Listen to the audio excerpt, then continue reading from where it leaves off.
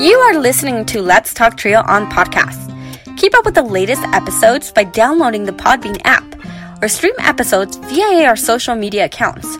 Search for Let's Talk Trio on Facebook or Instagram.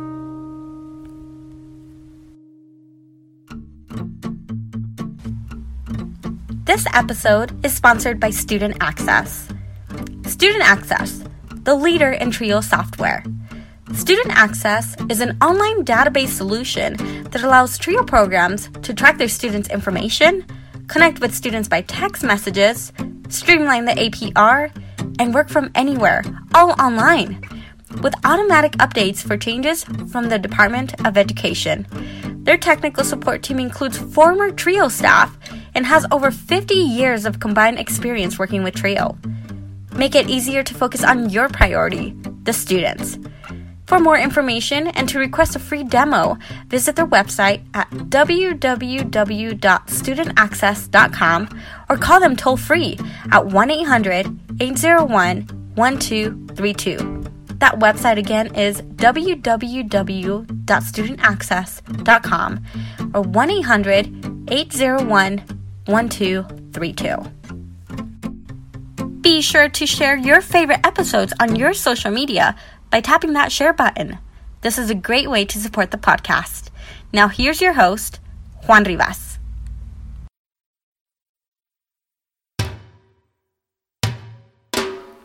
Thank you, Amelia, for that wonderful introduction. Welcome, everyone, to another episode of Let's Talk Trio. In this episode, we have Yuridia Leiva, an alum of the Trio Upward Bound program at Eastern New Mexico University, and also an alum of the Trio Student Support Services program and Ronald E. McNair program at the University of New Mexico. She will be on the program to share her passions about being a biostatistician and what led her into this journey to follow the path that she currently is in. It was a pleasure catching up with Yuridia. We go way back. I served as a resident advisor when I was serving in the Upward Bound program during my undergraduate years, and Yuridia was a student that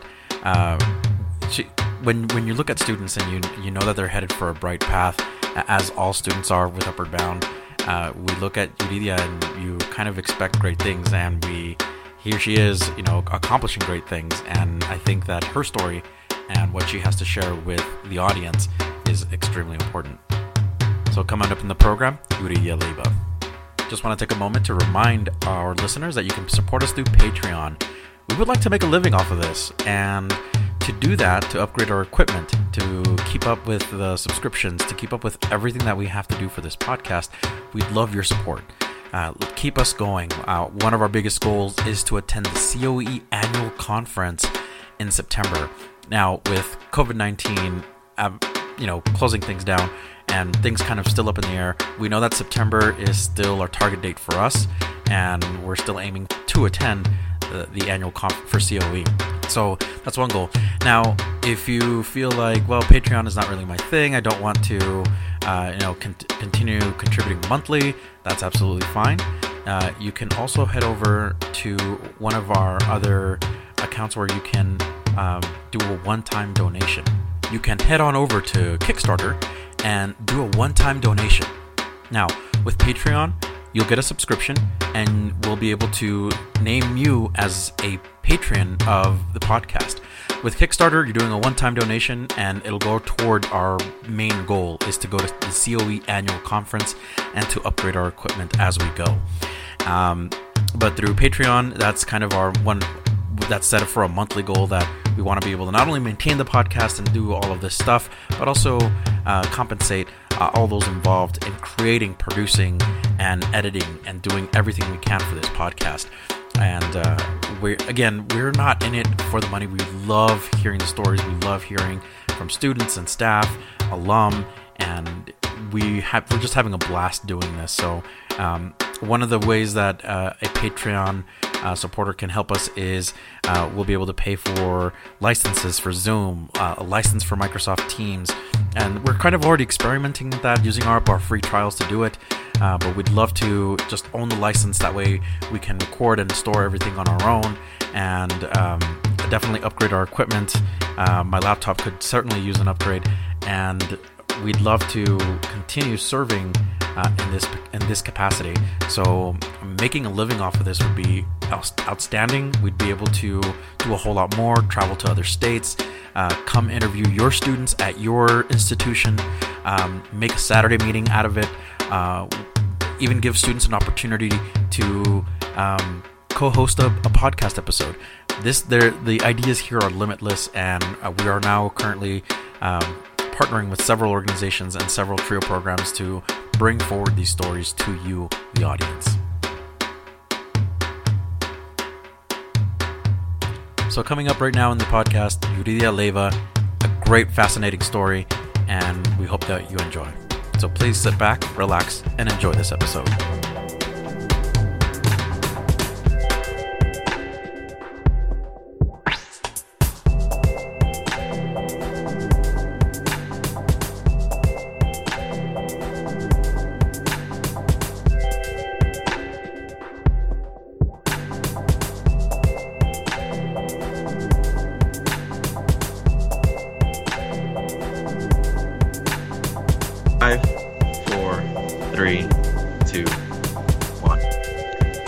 My next guest is a TRIO Upward Bound alum from the Eastern New Mexico University TRIO Upward Bound program. She's also an alum of the University of New Mexico TRIO Student Support Services program, and also an alum of the University of New Mexico TRIO Ronald E. McNair program.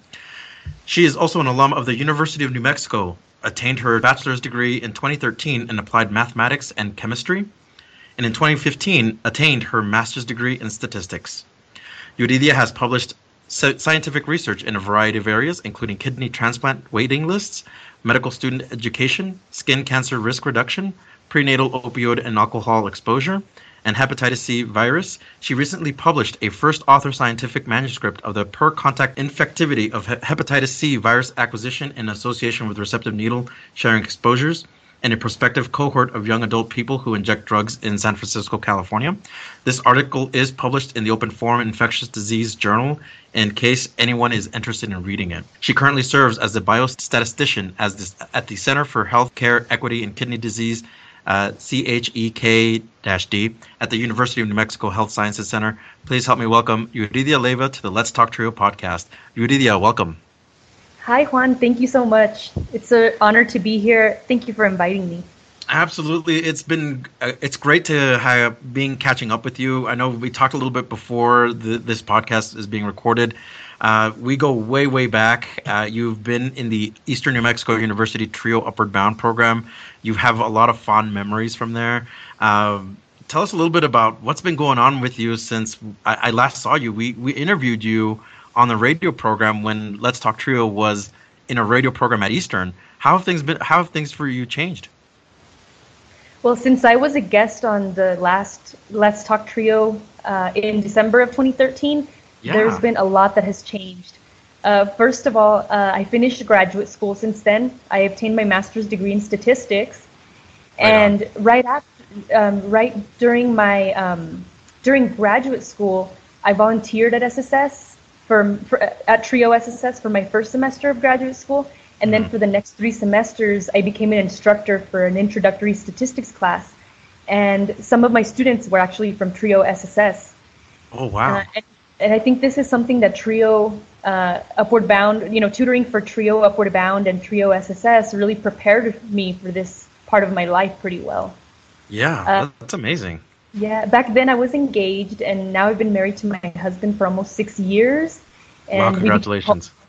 Thank you. And we became homeowners a couple of years ago. And then awesome. after completing graduate school, I started a full-time job in my dream job, between quotes. I worked as a research scientist, biostatistician at the University of New Mexico Health Sciences Center. And this was in the Division of Epidemiology, Biostatistics, and Preventive Medicine, which is within the Department of Internal Medicine. And within this job, I was lucky enough to serve as a teaching assistant for a graduate class called Biostatistical Methods. Mm-hmm. And I feel like it's unusual to be a teaching assistant while you have a full-time job, but I was lucky enough that my boss allowed that to be part of my job. And it was a little scary at first because most of the students were older than me, and some were established career professionals or medical doctors. but they were there to learn statistics, which is a subject I feel confident teaching. And they didn't seem to notice that I was younger than them. And I just learned so much from TAing this class. And also within that job, I got to work for another investigator in the College of Pharmacy at UNM. We worked on a study called ENRICH, which stands for Ethanol Neurodevelopment, Infant and Child Health. And this experience really enriched, pun intended, my statistics and scientific skills. And now I'm on my second post-grad full-time job at the Czech D, where I work with some genuinely kind and intelligent work family. If I thought my first post-grad full-time job was my dream job, I just had no idea. I feel extremely blessed to get to work with brilliant colleagues at the Czech D. Like I said, a lot has changed. Yeah, it sounds like it. Because I remember when we first brought you on as a guest a long, long time ago, you were still working on your master's. You were just excited to share that, you were thinking about a career path, and now here you are. You've forged a career path already, and you're this advanced. So amazing, and congratulations on everything that's been going on with you. So amazing. Congrats. Thank you, Juan. So we are certainly in different and changing times. Being a biostatistician, how has the news of the coronavirus or COVID-19 impacted you? As a biostatistician, the news of coronavirus has been surreal. It's surreal to see maps of the coronavirus cases that originated in one part of the globe, and then they spread out all over the world. And it makes me realize that there really are only a few degrees of separation between all of us. Yeah. It's unusual to be working from home so many days in a row, but it's something for which I'm super grateful, because I live pretty far from work. And it's a win-win because I get to do my part in helping reduce the transmission rate of COVID-19. Wow, that's amazing. This pandemic has made me witness scientific research in action too, which is pretty amazing. As a person who does research for a job, it's really fascinating to me to witness this research in action. Yeah. For example, the idea of flattening the curve screams statistics to me. The goal in flattening the curve is to decelerate the transmission rate of coronavirus so that infections can spread out over a longer period of time. And this means that the number of people who get infected with COVID-19 will remain at a level that is relatively reasonable for healthcare workers to manage. Less people will become infected at a given time, and less people will be infected overall. And one of the first things we learn in introductory statistics is the concept of these normal bell-shaped curves. So that famous graphic we've probably all seen by now for flattening the curve compares these two normal distributions: a tall one with low variance on infection time, and then a flat one with higher variance on infection time. And of course, we want the flat one. But yeah, as a biostatistician, I feel like there's a lot the world still doesn't know about COVID-19 yet. But researchers are gathering lots of data and learning more about the virus every day. So it's enthralling to live this history. I just wish it didn't involve so much mortality, but I'm glad we all get to do our part in helping reduce sickness and death by trying to stay home as much as possible. Absolutely. I'm so glad that you were able to explain that graphic, because I'm sure all of us have seen it on social media, and we were curious about it, about what that means to flatten the curve. And you gave a very good explanation as to what that means for us and society, and why we are trying to aim for that, to flatten the curve. So we appreciate that explanation. Thank you. Thank you. So how are you and your family holding up in the midst of this pandemic? My family and I are finding ourselves going back and forth between trying to maintain the routines we had prior to this pandemic affecting our community, and also feeling shocked at how others are being affected. My sister Amy and my brother Alan, who were both in Trio Upward Bound at Eastern New Mexico University, they're both living here in Albuquerque, and it's difficult not to see each other as much as we used to. But we're doing our best to do our part in flattening that curve. We're blessed to be working from home, which helps with keeping that routine we had before all of this. And it keeps work keeps our attention on something other than everything that's going on. Recently, my sister-in-law invited me to help sew some face masks for her husband and his squad. They are police officers in the Albuquerque Police Department. And while it still isn't clear to me whether do-it-yourself face masks are helpful against the virus, we thought it might be a good idea to help officers at least avoid spreading their own germs when they go out and serve families in the community. That's a very good idea.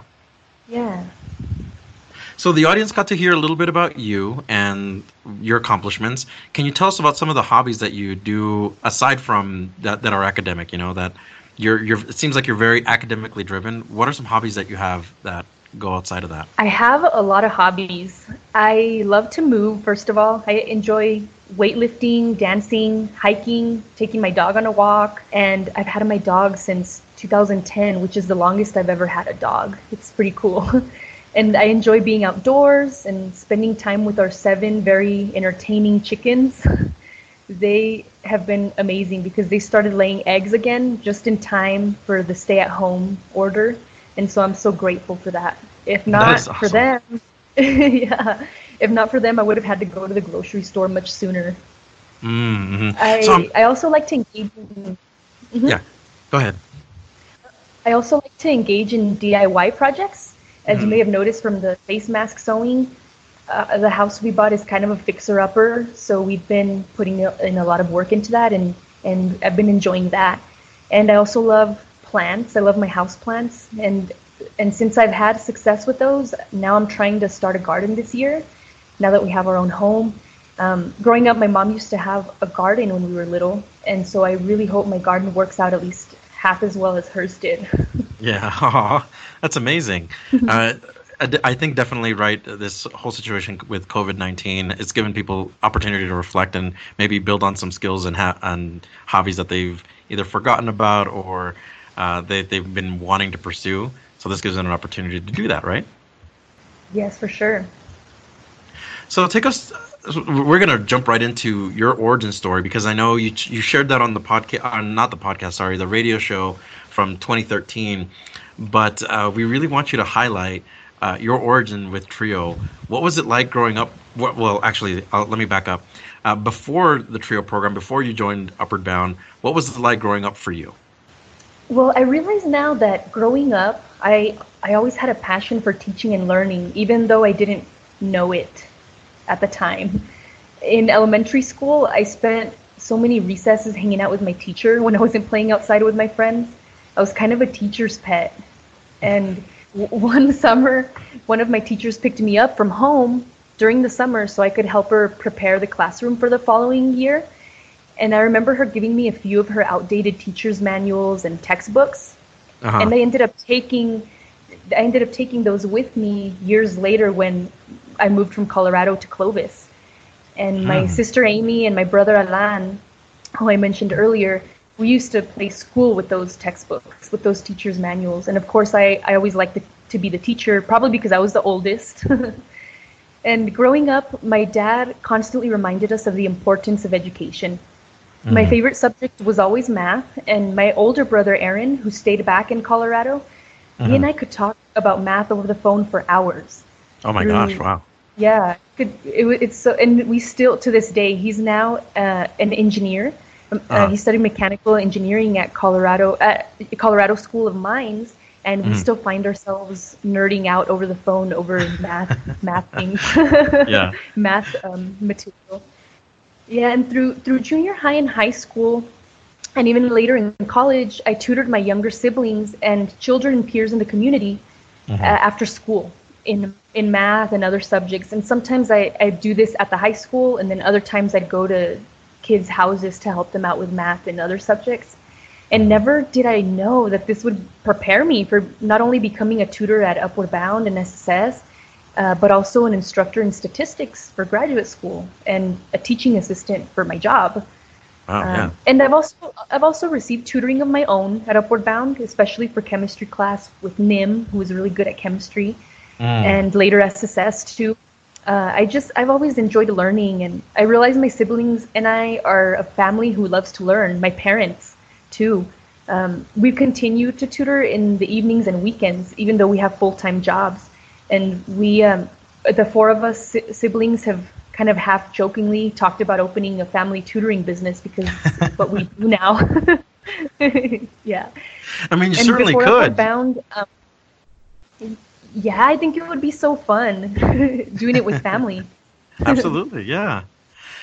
Sorry, you were going to say something about Upward Bound? Yeah, before Upward Bound, and even during the time I was in Upward Bound, I was also in Air Force ROTC in high school, and they did cross country, and Upward Bound certainly helped with a lot of that, preparing me for a lot of that, which we'll probably talk about a little bit more later. Oh, yeah. Well, actually, it's a good segue to my next question.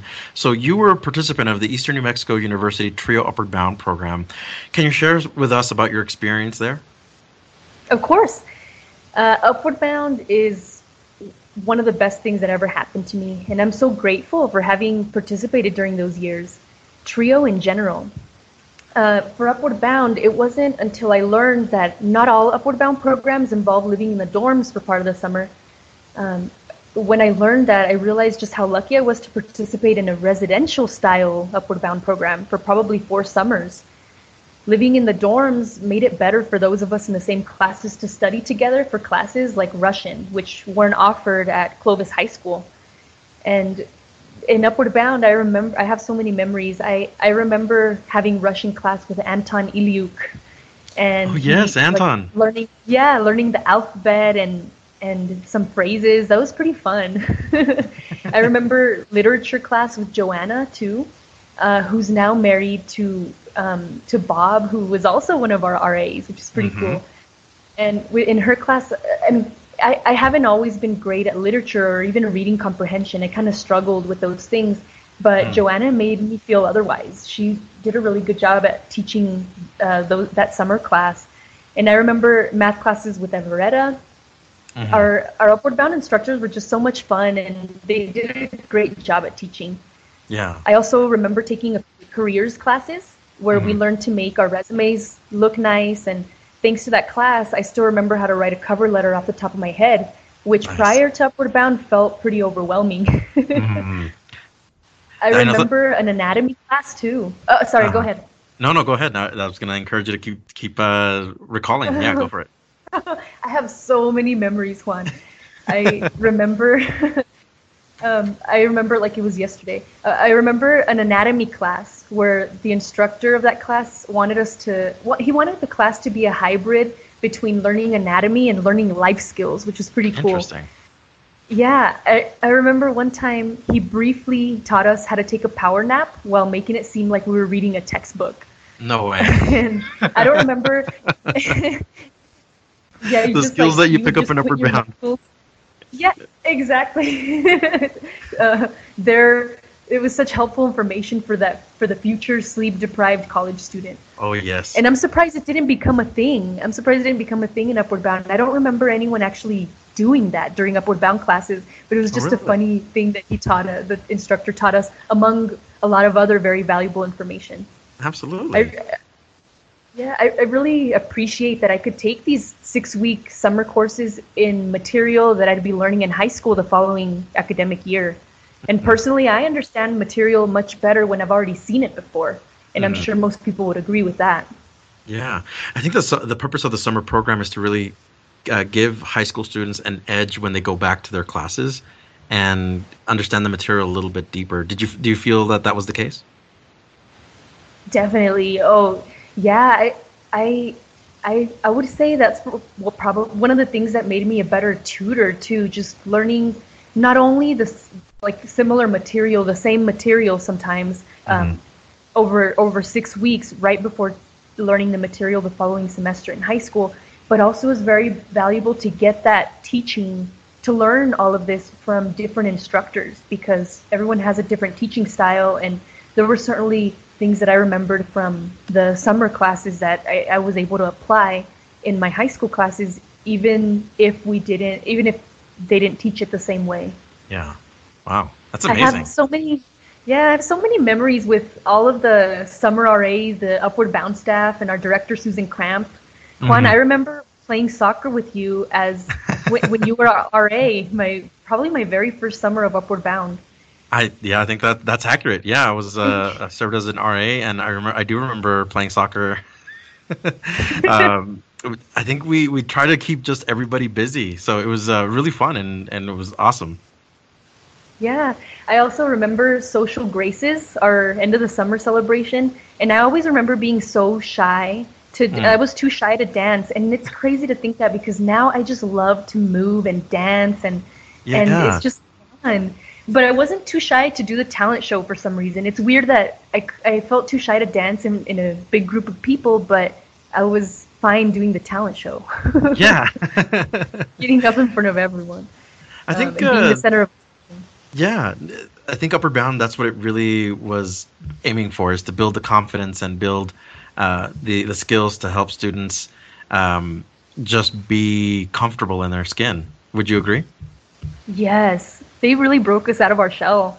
And Absolutely. I remember, speaking of which, I remember our coordinator, Matthew Gordillo, was helping me train to become a better runner in cross country. I was doing cross country during those high school years, and he would give me tips and go running with me, which is another big benefit of doing that residential summer program, being able to stay in the dorms, because we get to interact with each other, bond with each other, study together more often. And then, not to mention the college tours we took around New Mexico. I remember going to Boston on a college tour, and the Grand Canyon during my summer bridge program. Those were fun. Yeah, I remember the students talking about that and how meaningful those experiences were to them. So that's amazing. Thank you so much for sharing kind of like your origin story with Trio. It must have been just a wonderful experience for you, but I do want to just revisit a little bit. How did you hear about the Upward Bound program? Were you chosen? Were you recommended? Were you identified? How did that happen? I heard about the Upward Bound program through one of my friends in ROTC, Eva Ontiveros, Viviana Ontiveros.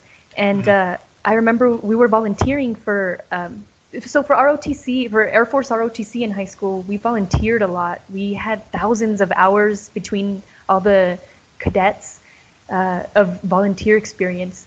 And I was volunteering with Viviana at I think it was like the county fair or something like that.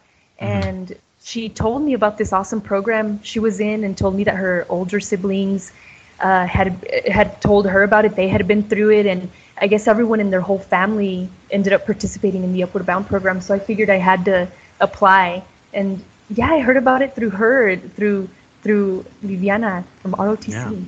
Wow, amazing. And it ended up being such a great. I mean, Upward Bound just has so many things to offer. I mean, they hooked it up with internship experience. I remember working as a student admin for the vice president of student affairs at Eastern New Mexico University. Oh, I do recall that you did that for a while. Yeah. It was really cool. And the real admin there in the office taught me a lot. And I remember her being an exercise freak. She used to exercise. I think she said like at 5 a.m. before work and during lunch again. Yeah, and although I don't remember her name, I still think of her when I make it over to the gym during the lunch hour between work. Yeah. I think of her a lot, and I don't even remember her name. Yeah. Oh, so now it seems like that habit has now been passed on to you. Yeah, in a way, yeah. I think that's when I first learned that was a thing, that you could, instead of taking the full hour to go to lunch, taking some of the time to go exercise or take a walk, go move, go meditate, and still have time to eat without feeling rushed. Absolutely. So it sounds like the program has certainly shaped a lot of your experiences. What did you take away from being in Upward Bound? Upward Bound really did shape me as a student and as a person, and participating in the program was so valuable to my learning experience. One of the things, and it continues to be valuable, one of the things that I took away from being in Upward Bound and TRIO in general is that the staff are like family. They genuinely care about the students they serve. I should say you genuinely care about the students you serve. I've been involved with 3 different Upward Bound programs. I participated in my home Upward Bound at Eastern New Mexico University. And the summer after my freshman year in college, I worked as a counselor/tutor for a summer program at LaGuardia Community College based in New York City. And then the third one was working as an educational mentor tutor for Upward Bound at UNM. And being involved with these programs, I always felt at home. Upward Bound really taught me that this is the mentor that I want to be. And like family, you know? Yeah, that's amazing. It really shaped me as a student, like I said. And I mentioned earlier too that Upward Bound continues to be valuable. There's so much that I remember from the program. For example, I remember the etiquette classes we learned. We took in Upward Bound short little etiquette classes with, like, if you're like eating at a banquet, having dinner at a banquet, and I still remember a lot of those skills and try to put them to good use. Yes, absolutely. I mean, if going out in public and you're joining a bunch of other professionals, you have to know where your left and right fork are, or your salad fork from your dinner fork. That's important. Yeah, exactly. So after you graduated from high school and you completed the Upward Bound Bridge program, you headed off to the University of New Mexico. What made you decide that UNM was the place for you? I decided to attend college at UNM for a couple of reasons. First, I wanted to be close to my family. Albuquerque is not right smack in the middle, but it's in between Clovis and Denver. Clovis being where my mom and my younger siblings live, and Denver being where my dad and older brother live. And secondly, I thought I wanted to do medical school at UNM, so that's one of the things that made me decide to go to UNM. So there was it was family influenced, and you really were it was just kind of gravitated toward that. So yeah. All right on. Was the transition fairly easy from high school to college? Yeah, I'd say the transition itself was fairly easy. I feel like the Upward Bound program prepared me well for that transition. And my dad had always encouraged my siblings and I to go to college. So it kind of felt like a next step, like going from junior high to high school. Mm-hmm. I just remember, but with less nervousness probably. I remember kind of overthinking, moving to a new school, moving across the state to go to a new school, or moving from state to state, from Colorado to New Mexico. But yeah, I just remember packing up my belongings in the car and driving off to Albuquerque like nothing. I don't remember being nervous, like other milestones. And I think that's because I felt ready and supported by a lot of people in my life. I left behind an awesome job at All Pets Animal Hospital in Clovis to start a new job as a gang prevention assistant with elementary schools my freshman year of college. And yeah, I'd say it was pretty easy transition. All right. And were there any challenges that you faced while you were navigating the entire UNM system? Yes. One of the first challenges I encountered early on was realizing that I wasn't that smart. What do you mean? Everyone in college is so smart. And when I got there, I learned that I wasn't as special as I thought I was, because my dad and my educators made me feel like a genius all the time. Just because I got good grades. You're extraordinary. You're very brilliant. But are you saying that UNM kind of humbled you in a way? Oh yeah, it definitely humbled me. I remember getting a 65 on an organic chemistry exam and feeling pretty humbled. I was going to make an audible gasp right there, Yudi. I was about to go like, a 65? And yeah, I feel like some of my math and science classes just got really difficult. 65 wasn't the lowest grade I got on some of those quizzes and exams and homeworks. And then eventually math became something that I never knew it was. Toward the end of my undergrad career, I remember in some of my math textbooks, the only numbers in the textbook were the page numbers. And I think when we think of math, it's all numbers and numbers. But there was a lot of theory in there that just got really difficult. But thankfully, Upward Bound prepared me well, because when I got to UNM, by the time I got to UNM, I knew how to seek out all the resources I needed, such as tutoring, advisement, and TRIO programs, and more tutoring. I still remember the tutors who were the true geniuses. They saved my butt in some of those math and science classes, and I'm so thankful to them. So for you, adjusting to UNM and then, having to have to realize, right, that you may not be the smartest person in the room, but still, you being a very brilliant student, how did you adapt? How did you finally adjust to the environment? I think just talking to other peers and kind of being in the same boat sometimes, just because we didn't get a very good grade on a particular quiz or exam or homework didn't mean that we should stop or we should give up. We just kind of kept going, talked through it, vented about these humbling experiences, and then moved forward. Yeah. So, this is a great segue to the next question. Is after you were done with TRIO Upward Bound, you went up to UNM. You've had your first semester there at UNM. How did you connect with the TRIO programs, with student support services, and the TRIO Ronald D. McNair programs at UNM? How did you discover those programs? Well, Upward Bound had already told us about student support services, and I remember Susan, our director, saying that she really encouraged us to seek out SSS programs, and if they were available at our university, to definitely apply.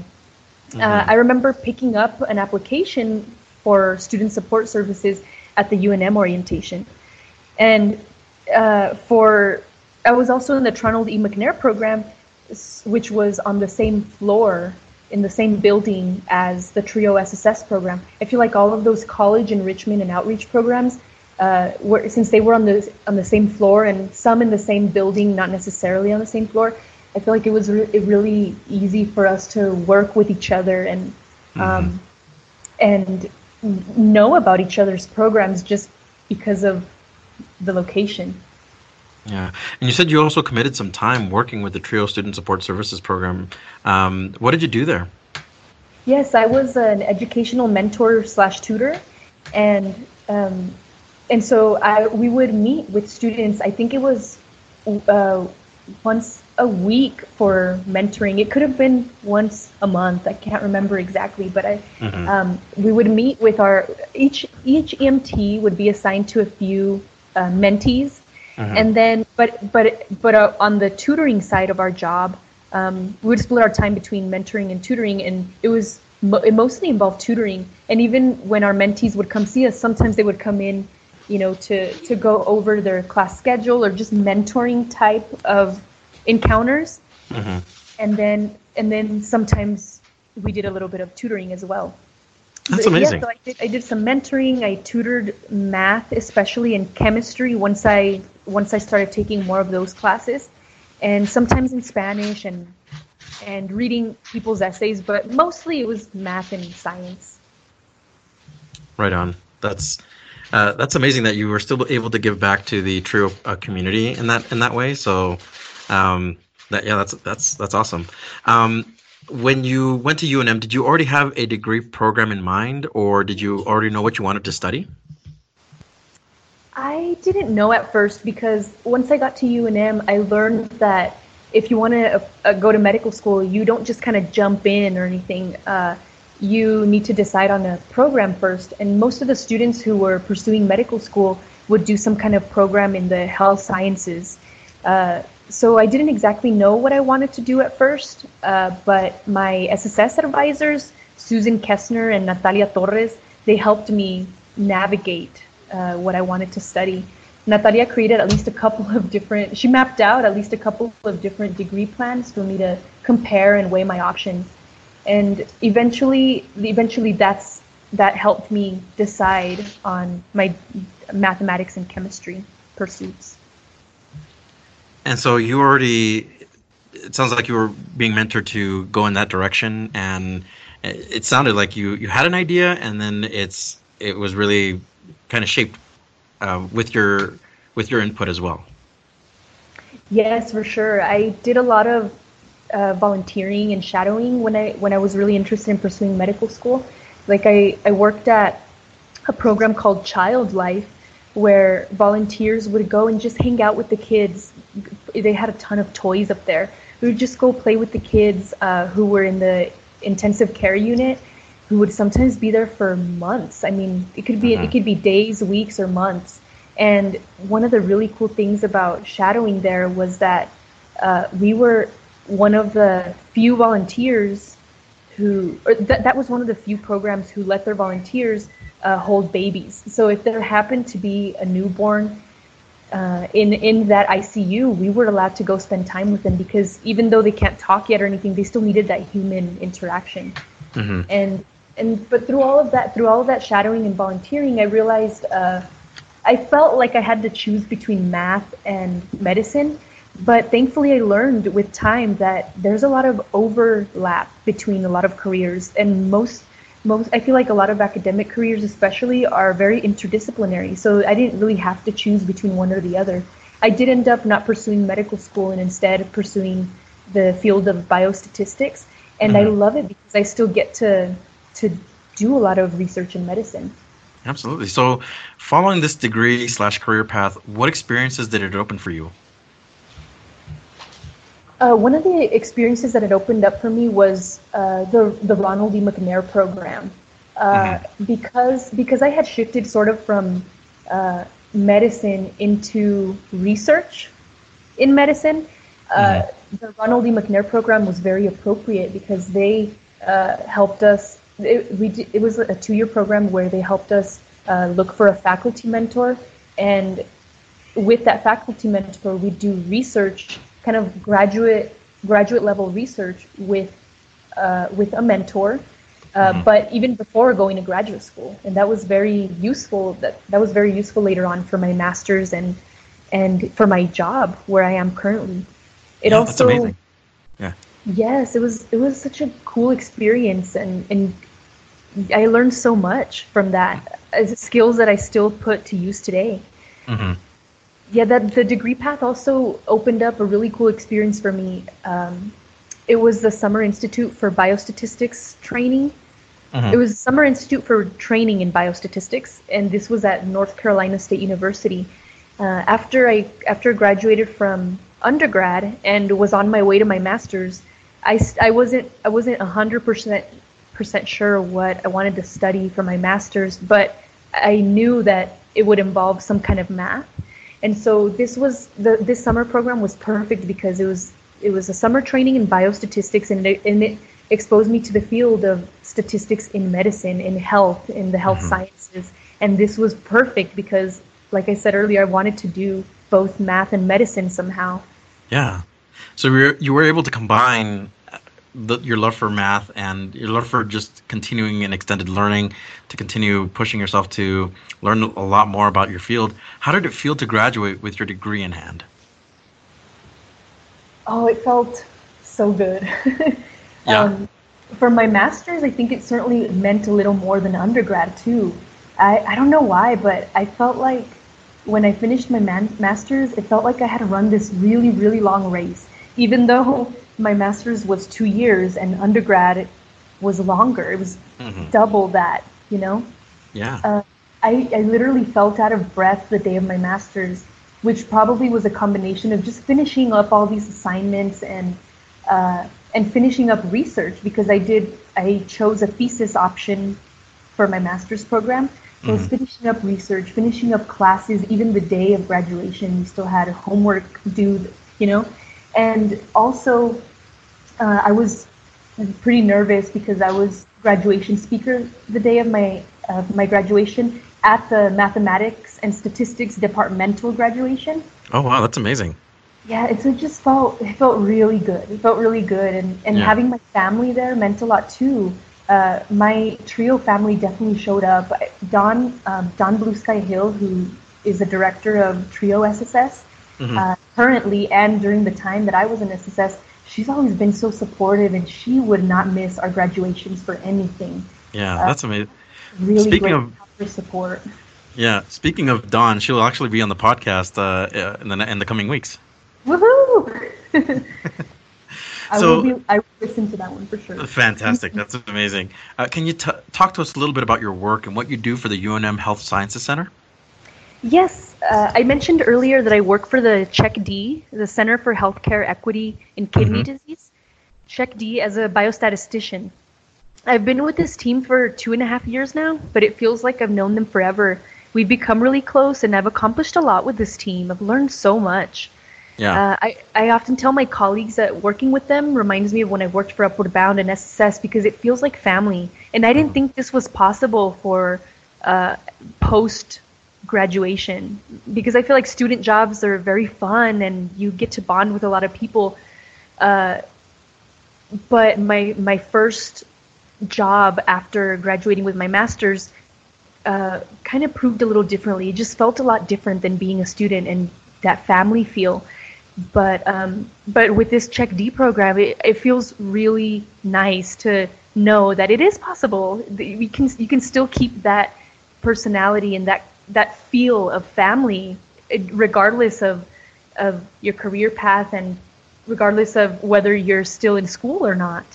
Yeah. And in our center, just like TRIO programs bridge the gap between first-generation students, low-income students, students with disabilities, bridging the gap between them and higher education, at the Check D, we conduct research to help bridge the gap between underserved patients with end-stage kidney disease and the process of kidney transplantation. Our research focuses quite a bit on healthcare equity, and it's important for us to distinguish between equality and equity. At work, we talk a lot about how equality is when everyone is treated the same, and equity is giving everyone what they need to be successful. And for different people, that'll mean different things. Some people need less help than others. Other people need more help than others. And it's not so much about equality, but more about equity. My supervisor in presentations, she usually shows a graphic illustrating the difference between equity and equality. And it shows a father with his two children, one who's taller and one who's probably 2 years old, a toddler, and they're all at a baseball game. And the dad, so they're all standing by the fence. The father, he can see the game just fine because he's tall enough to see over the fence. The middle child can see barely. He has to kind of stand on his tippy toes to be able to see the game. And the toddler is just staring at the fence, can't see anything. And so equality would be the three of them being given a stool that's around the same size, or like a box, some kind of box to stand on that's about the same size. The dad can already see, so he doesn't really need that box. But equality would mean he gets to stand a little taller. The middle child can now see without having to stand on his tippy toes, but the smallest child still can't see the game. And so equity would be maybe not giving the father such a high box to stand on top of, maybe not even any box at all because he's tall enough. He has the tools he needs to successfully see the game. And then the middle child could be given one box, and the toddler can be given two boxes so that everyone can see the game at the same level. Yeah, that's such a fantastic imagery that you just set up for our audience. It sounds like in the medical field and in your field particularly, that's what you're striving for is equity. And funny enough, in education, that's kind of where we want to be at too, is equitable and not just equality, right? Exactly. Yes. Yeah. So our research focuses a lot on this healthcare equity, and so we do a lot. We run a lot of analysis. Well, my part is doing the statistics behind our research. And we run analyses on trying to see what is inhibiting this equity, or what equity is needed in order for patients who are underserved and they have kidney disease, end-stage kidney disease. What will it take to help them get a kidney transplant? Wow.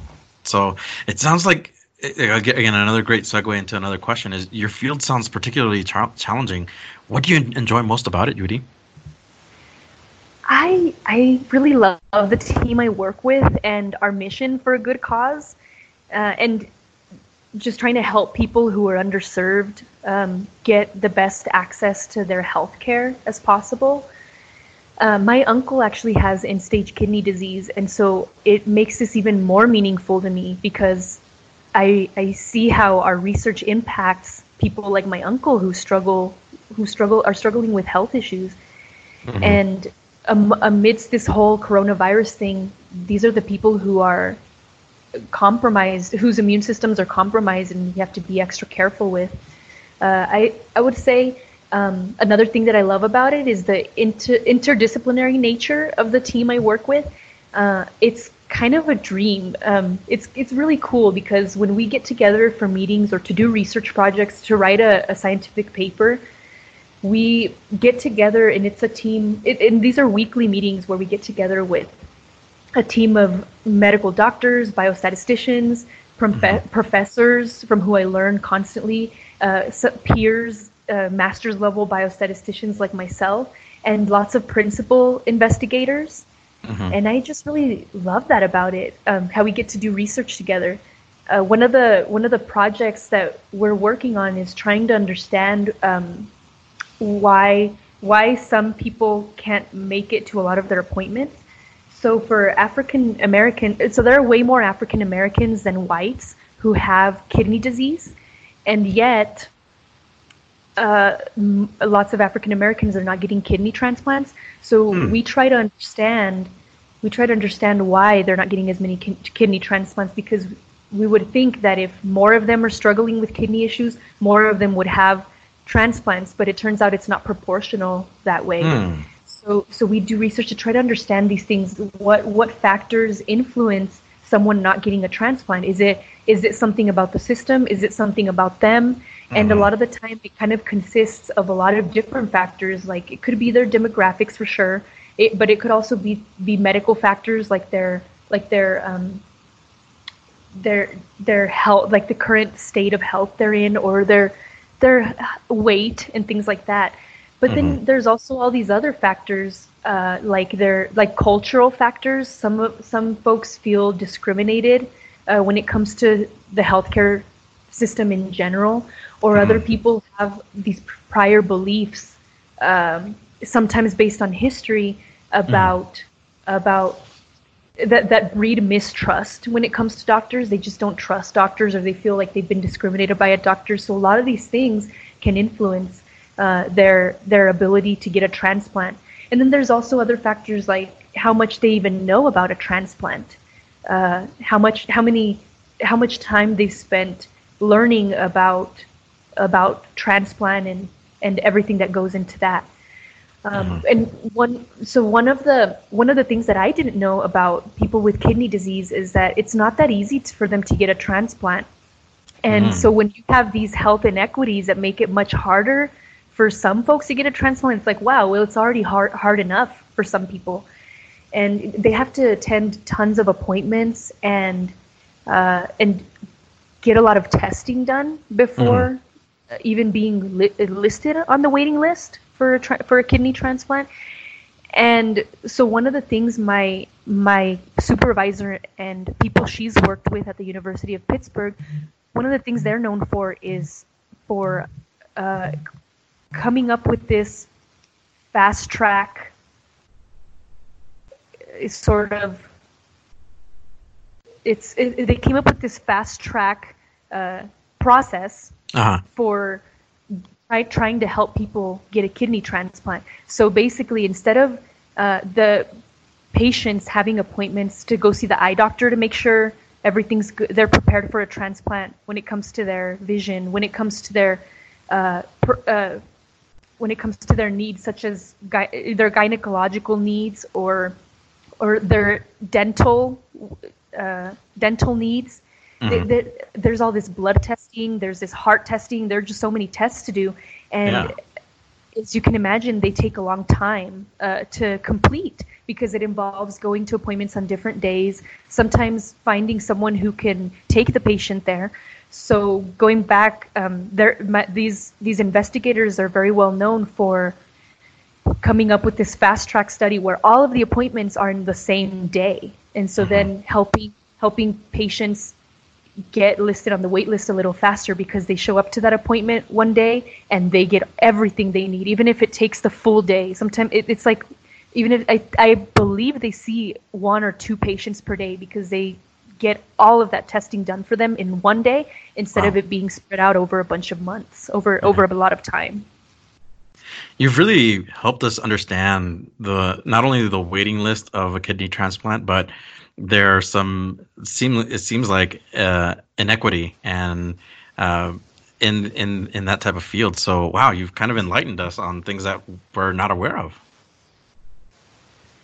Oh, I'm glad. I also want to say about the CHEK-D that I'm really happy with how supportive they are of me doing statistics outreach, because I'm also a member of the American Statistical Association. There's an Albuquerque chapter that I'm a member of, and part of my job is to do statistics outreach. So I visit high schools to get statistics career information to classrooms, and research too, because I've learned a lot about statistics, but I've also learned a lot about research in general and a lot of other careers, because I work with people who have other careers.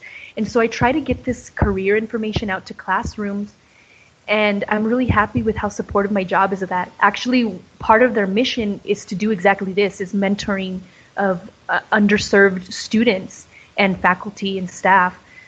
And so I love that I get to go visit high schools as part of my job. And my goal is to extend this outreach, not just to high school, but also just all K through 12. Teach them about statistics early on, because I didn't learn about it till I was almost done with undergrad. Oh, wow.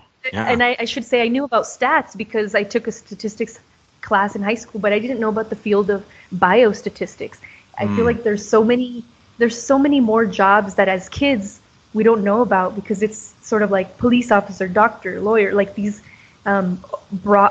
broad categories, but there's so much interdisciplinary, so many interdisciplinary careers now, that it's fun to get this information out to students so they can learn about it early on. Yeah, that's amazing.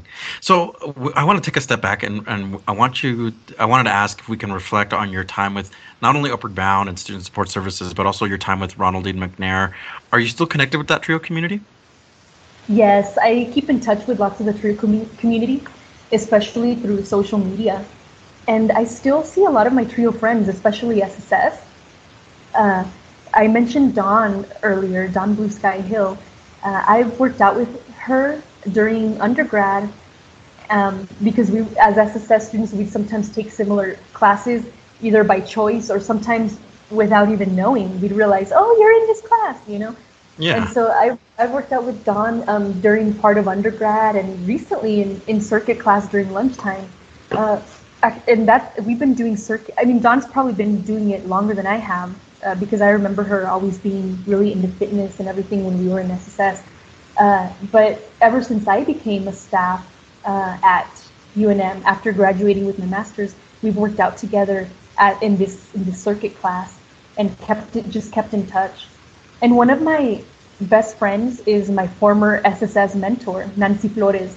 I forget that sometimes because we've grown so close, and I know that we met in SSS and everything, but I've met some of my best friends from college in the SSS program, and it's really cool to keep in touch with them and be friends. Recently, we celebrated Nancy's 30th birthday in Las Vegas with two more friends from SSS, Kateri and Vanessa.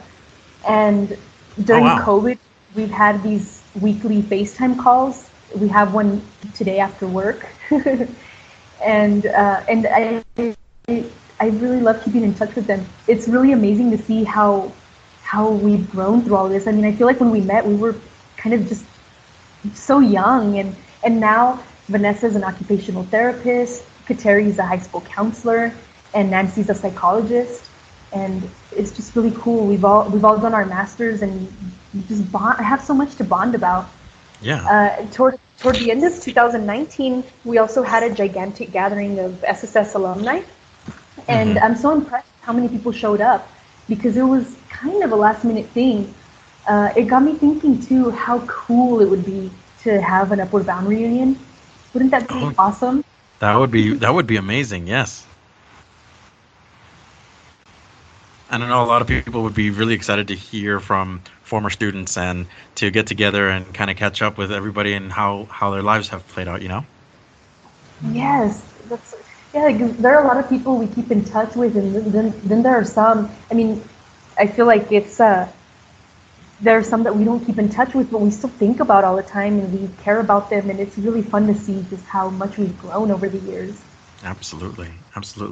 So, kind of wrapping up a little bit, what information would you share with a TRIO participant who is aspiring to be either in the medical field or in the mathematics field? What is some general advice that you would give to a college student? I would say be yourself. for sure, regardless of what field you want to go into, and whether or not you're completely sure about what you want to do in the future.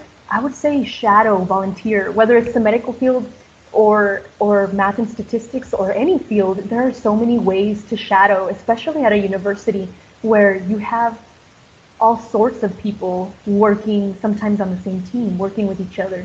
You have a lot of universities with a medical school, a law school, and a business school, just college of education, so many different people on the campus, so that it's really easy to get volunteering experience or shadowing experience, research experience early on. And so many places would love to mentor these students, and because it not only benefits you, but it benefits them because you're helping them out. So that's what I would say is, if there are any students out there aspiring to be in the medical field, definitely shadow, volunteer at a clinic, at a hospital. You can just go up and ask. I don't think there's a big need to be super formal about it or anything. And like I said, be yourself, because if you're being yourself, then you're likely to pursue an interest that goes with you, goes with what you want to do in the future, goes with your personality, with your goals. And so being yourself and just expressing that, being really open about what you want to do in the future. And that goes, like I said, for any field. Yeah, that's great advice. And Judy, thank you for sharing that. I think students need to hear that encouragement, because you're right. There's this always thought about it has to be a formal process. What if they don't take me in because I didn't ask a certain way? Yeah. And I'm glad that you're encouraging. Yeah, that's really good advice. Thank you. I'm going to ask you now the heaviest question of all the questions I've asked you. What does TRIO mean to you? To me, TRIO means family. I have made some of the greatest friends and family by participating in TRIO programs and working for TRIO programs, and I'm so grateful for that. I mentioned earlier a lot of the experiences that I lived with TRIO programs, and not in Upward Bound, TRIO SSS, and TRIO Ronald E. McNair have really shaped me as a person, and as a student, as an educator, as a person, as an early career professional. I really love just that family feel that I've always gotten and been able to reciprocate when it comes to TRIO. I mentioned earlier that I participated in the summer program for biostatistics, which helped me not have to choose between medicine and math, where I could do both. And I remember that summer, it was also a residential program. I ran into some TRIO Upward Bound students and staff at the cafeteria, because we were all these summer programs and we would run into each other at the cafeteria. And I feel like if they felt like family too, even though I had never met them before, but just the interactions I had with them, it was so easy to talk to them and share our experiences, with TRIO programs. And so I'm really grateful for TRIO. TRIO works. Absolutely. I agree 100% on that statement. I'll sign off on that. Yuridia, it was amazing having you on the podcast. Thank you so much for taking your time out of your day to be with us to talk about your educational journey. Do you have any parting words of wisdom for our listeners? And again, this is people who are casual listeners, former staff, current students, current staff. Thank you, Juan. It was such a pleasure reliving some of my TRIO experiences through our conversation today. For parting words of wisdom, I would recommend washing your hands, maintaining a physical distance from others, not touching your face, and staying home as much as possible. Very good advice and very timely. I'm just joking. I think we need to do a timestamp on when we recorded this. No, I just want to say that I'm so grateful for each and every one of the current staff members and former staff members of TRIO programs. What you do really makes a difference in the lives of underserved students, and the served or underserved students that they interact with. And if any former current students of TRIO are out there listening, and if they're anything like me, we want to let you know, TRIO staff, current staff, former staff, that we're so grateful for all of you. Even if we don't remind you of it often, even if we haven't talked to you in a while, we have so many fun memories with you as our mentors, our tutors, our educators, directors, coordinators, admins, everyone, because you understand us, because we feel that you generally care about us, and you did such a great job teaching us and showing us all of those ropes. And for TRIO students, you brighten our days. You brighten the days of TRIO staff. And I feel like I can say that as both a TRIO student and a TRIO staff member, a former TRIO staff member. Students brighten up our days by showing up to tutoring, by participating in cultural events and group activities, by achieving their goals, by letting us help them achieve their goals, and just by being themselves, just by being you, students, you brighten up our days. TRIO works. Yuridia, that is a great sign off. I appreciate you. Thank you so much for being on the podcast. We are very honored to have an accomplished TRIO alum, and we would love for you to be on the podcast again in the future, so that way you can update us on your career and your own personal accomplishments. That would be awesome. I would love that. Thank you, Juan.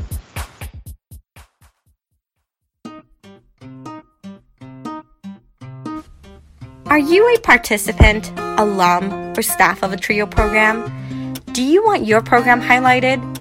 You or your program could be featured in an upcoming episode of Let's Talk TRIO. Get a hold of us by going to our Facebook page or Instagram and send us a direct message.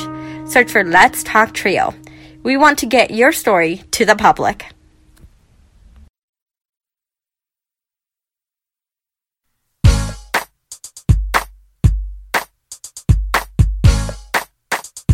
What a great story that we just heard from Yuridia Leyva, and so many more students like that who've had those success stories that we really want to hear from. So if you're interested and you want to highlight your program or highlight a student, or maybe you want to be on the podcast and talk about things, how TRIO has impacted you, please send us a Facebook message directly. We'd love to get in touch with you.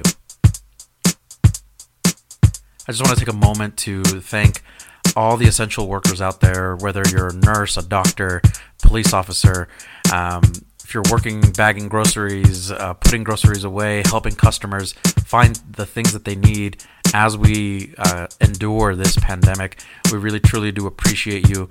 We hope that our audience is practicing that social distancing and making sure that we're doing our part to prevent the spread of COVID-19.